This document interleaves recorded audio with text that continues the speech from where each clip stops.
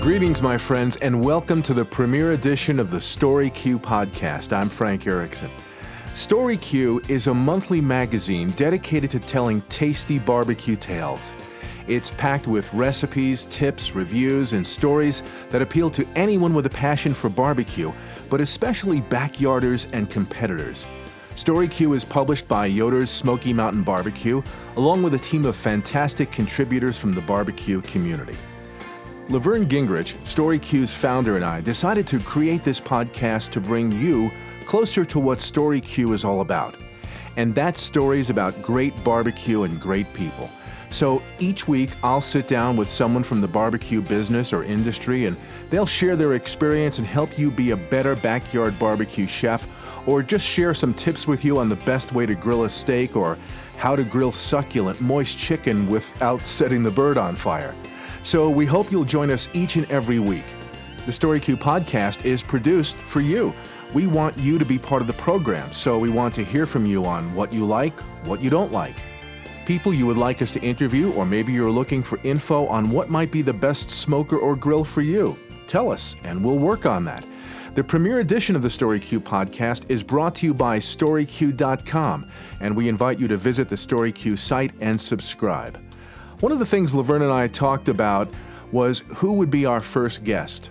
Well, there's no shortage of people that we want to have as part of the StoryQue program, but I thought who better to talk to than the head man himself.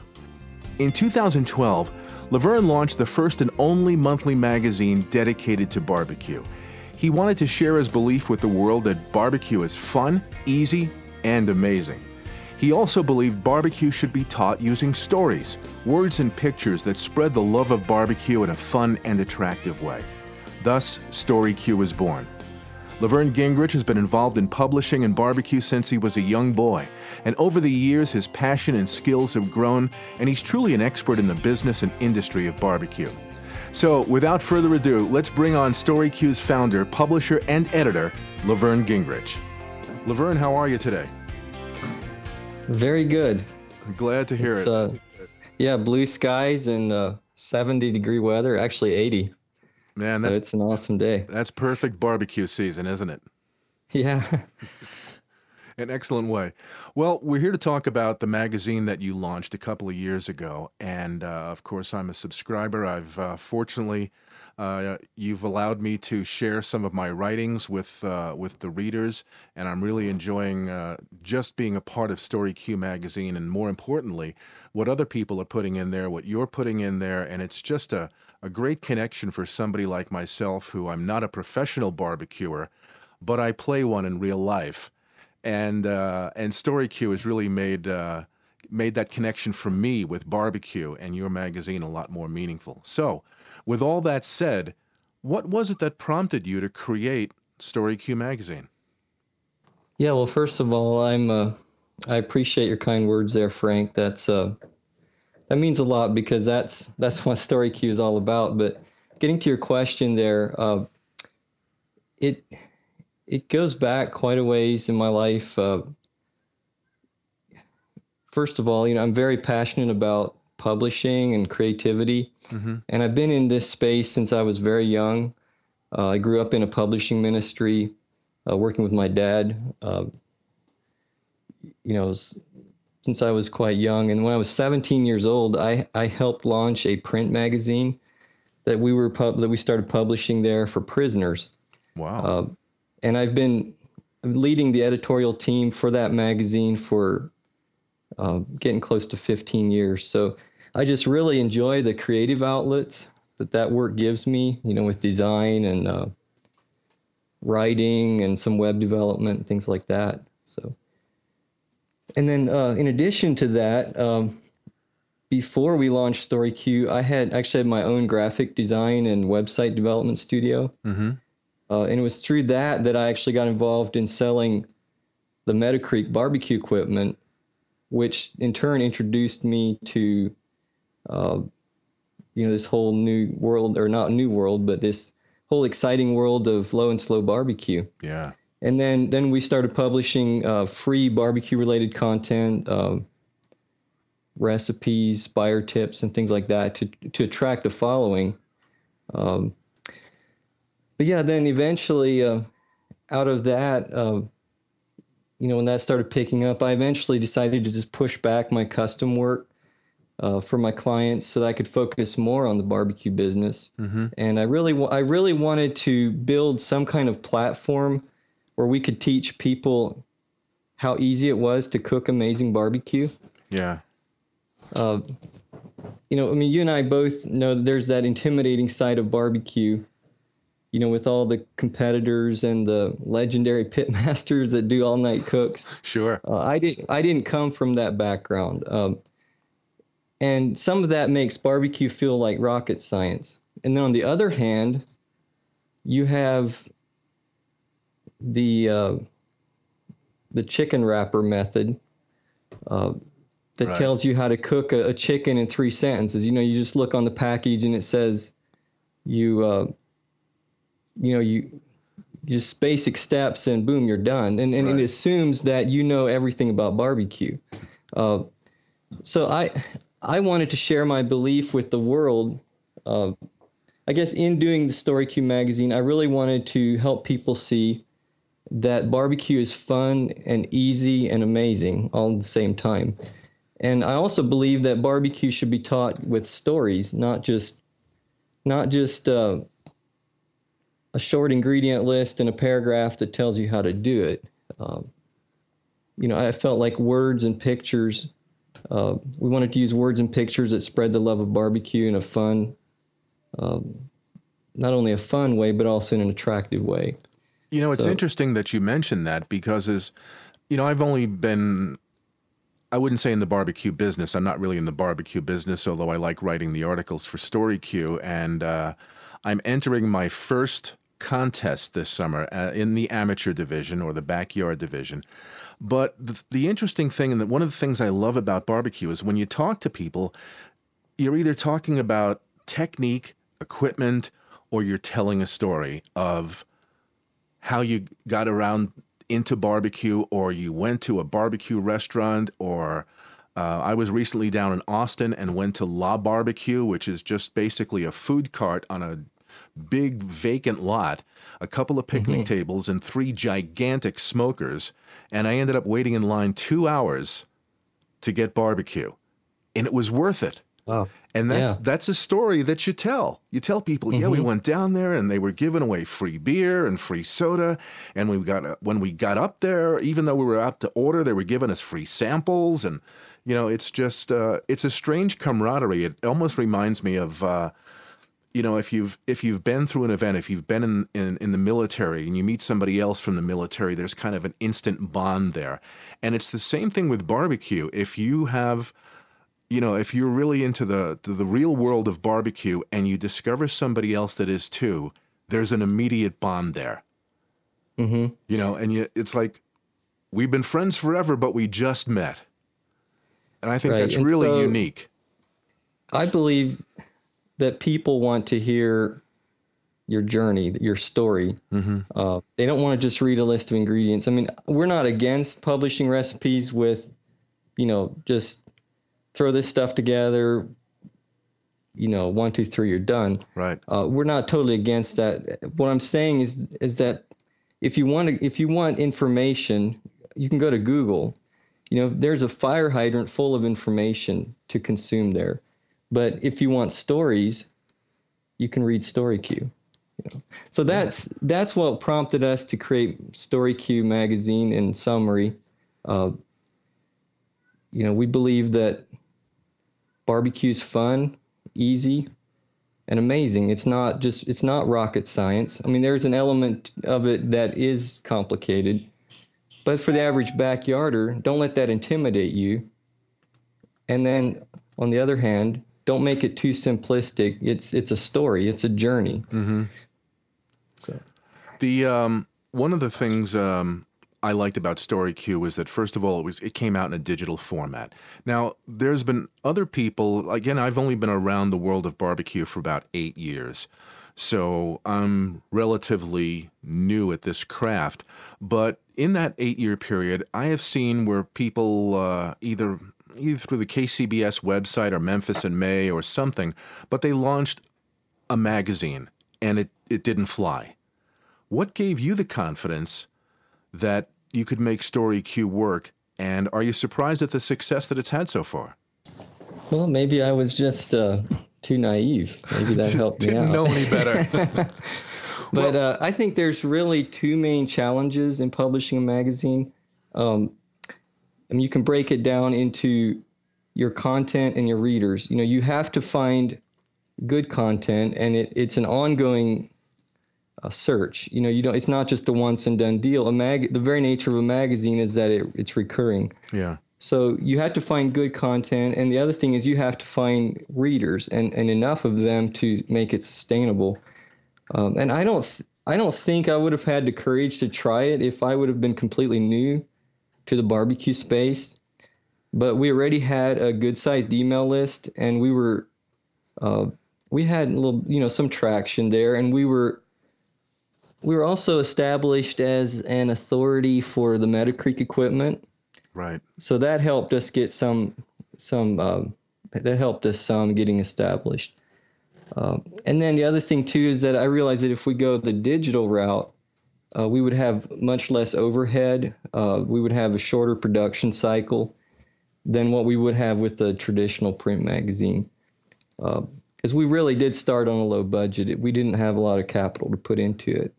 It was more passion than capital, I guess you could say. Well, the neat thing about going digital is that, if you publish a digital magazine and it doesn't make it, you're not stuck with a garage full of magazines. So right. there's that aspect of it too. How hard was it? Or if you publish, 3,000 copies of one issue and you only end up selling 2, you have 1,000 left over, and you have all the scheduling and all that. Yep, and a very short window challenges to sell all those magazines. Mm-hmm. So, yeah, the neat thing with digital is people can go back, and look at older copies and see what was in there, and I just really like it. I mean, I'm honored to be a writer and part of it, but even if I wasn't, I'd still be a subscriber and reading it. But speaking of writing, was it hard to find quality writers to get you off the ground? Or was there just an eagerness and plethora of people out there that wanted to expound on this particular art? There was not. It was a bit challenging, but there again, since we were already working in barbecue, some of that came naturally. StoryQue has always been a mix of original content and curated content. I had connections with some brands and people in barbecue world that wrote stories and recipes for me each month from the beginning. But we actually had a couple writers that came to us and asked if they could contribute, which was really exciting for me.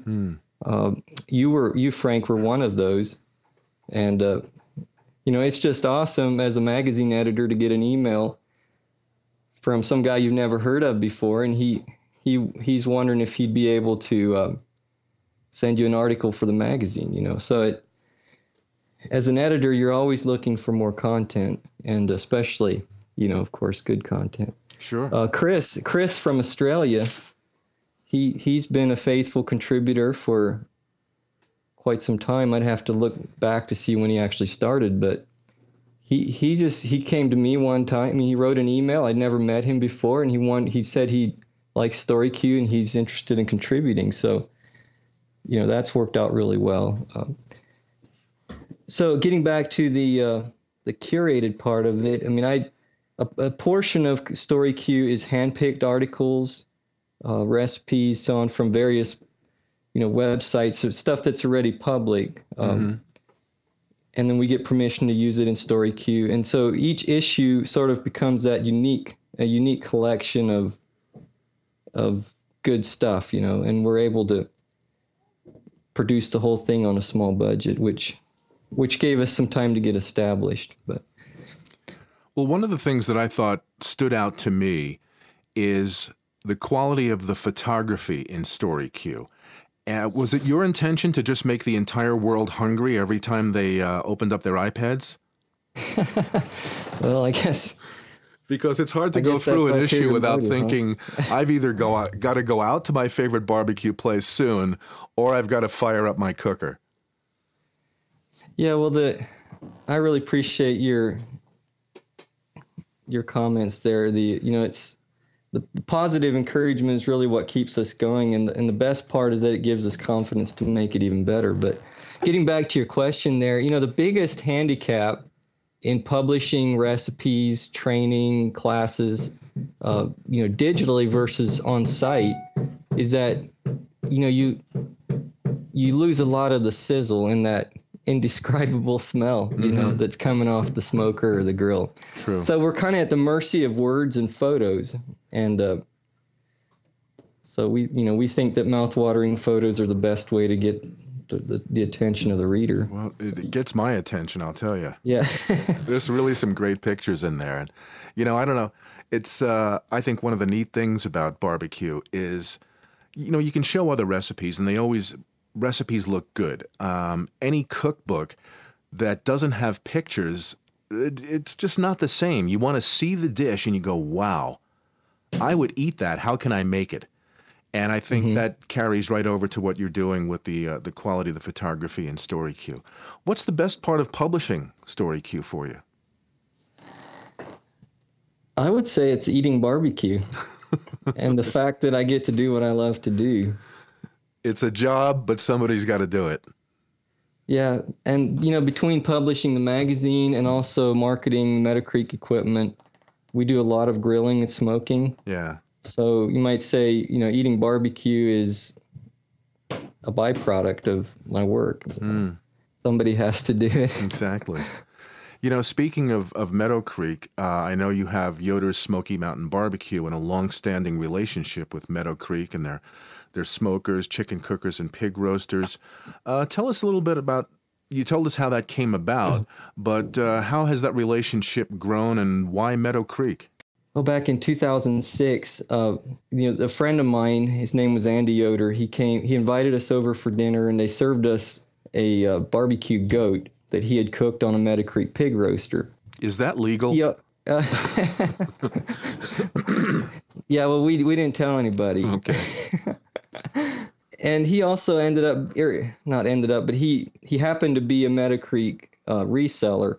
And he took us out to his warehouse and he showed us his inventory of smokers and pig roasters and grills. And anyway, but most of the low and slow business was completely new to me. I mean, I'd always loved, outdoor cooking when I was growing up, burgers, hot dogs, whatever. But this whole thing of, the offset smoking and low and slow ribs, it was new to me. So I ended up partnering up with him to help him sell this equipment online. And so in 2007, we launched a website and started running some ads, and we started getting traction and making sales. And then later that year, he ended up leaving the country on a mission trip, and my brother, Marlon, took over the sales end of things, and we're still working together today. But within a year or two of when we got started, we were Meadow Creek's top online dealer. And a lot of that growth just came from our email list and putting out recipes and Meadow Creek related content. And when I discovered your website and I saw the free buyer's guide, that's the first thing that I downloaded, and it was just, not only was it well done, it really had some great content about barbecue in general, and also about the quality of Meadow Creek and what set them apart from some other companies. So it was just great. I mean, this is all part of our barbecue story, and I just quite quickly want to tell you how, being in radio and in voiceover most of my adult life, how I stumbled into barbecue and how my mind has been split in half between I'd really like to have a barbecue restaurant or be competing, but then I still have to kind of focus on what actually pays the bills. And right now it's my other craft. But the way I kind of stumbled into the world of low and slow was one Saturday morning, my wife and I got up, and there's a shopping center with a little coffee shop and supermarket and bakery not too far from our house, and we decided to ride our bikes over. So we get over there, and in one of the side parking lots, we see all this activity going on and smoke in the air, and we go over there, and they're getting set up for a barbecue contest. Now, it was something that a local barbecue restaurant was just putting on to promote themselves, but there was everything there from people with big double-barrel propane smokers the kind that Meadow Creek makes, if you look at their very biggest one, down to people cooking on little Smoky Joe Weber kettles, and everything in between. And we were kind of early, but we talked to one of the guys there who happens to go to our church, and he was one of the organizers and has his own barbecue restaurant. And he said, well, nothing really happens till noon. So we came back at noon, and they really weren't selling barbecue, but everybody that was in this little fun contest, which was more of a promotion for them, they were giving away samples. And I just happened to stumble into this one area and was talking to a guy because his equipment looked different. And I said, what are you cooking on? And he said, oh, I'm cooking on a Traeger pellet grill, which I'd never heard of. How do you cook on pellets? And, of course, being in barbecue, super friendly guy, showed me everything. He goes, I just pulled a pork butt off. You want to taste it? I said, absolutely. And it was fabulous. And at that moment, I was hooked. I went back home, and my wife, she said, I know that look on your face. We're going to have another grill, so to speak. She calls them grills. You have another grill in the backyard? I said, well, look, let's set a goal. If I do X much of business, I'm going to buy one of these Traegers. And it turns out I met that goal, bought the Traeger. Somehow I was able to put it together by myself, and I'm not mechanically inclined at all, but fired that thing up. And, first thing, if you've ever used a pellet cooker, the first time that the rod ignites the pellets, there's just a huge amount of smoke, and then it kind of settles into its thing. And I'm going, what have I done? Did I just, is there a fire in the thing? Is my house going to catch on fire? But the first thing I made on it was a pork butt, and it was just fabulous. And, I'm still, it's one of my more favorite addictions because it involves friends. It's fun. You can create some good food. And like you say, the camaraderie between people in barbecue is just really unique. And it's a great conversation starter. It's a great relationship builder. It's a great family sustainer because all you got to do is say, I'm doing ribs this weekend, and the family's coming over.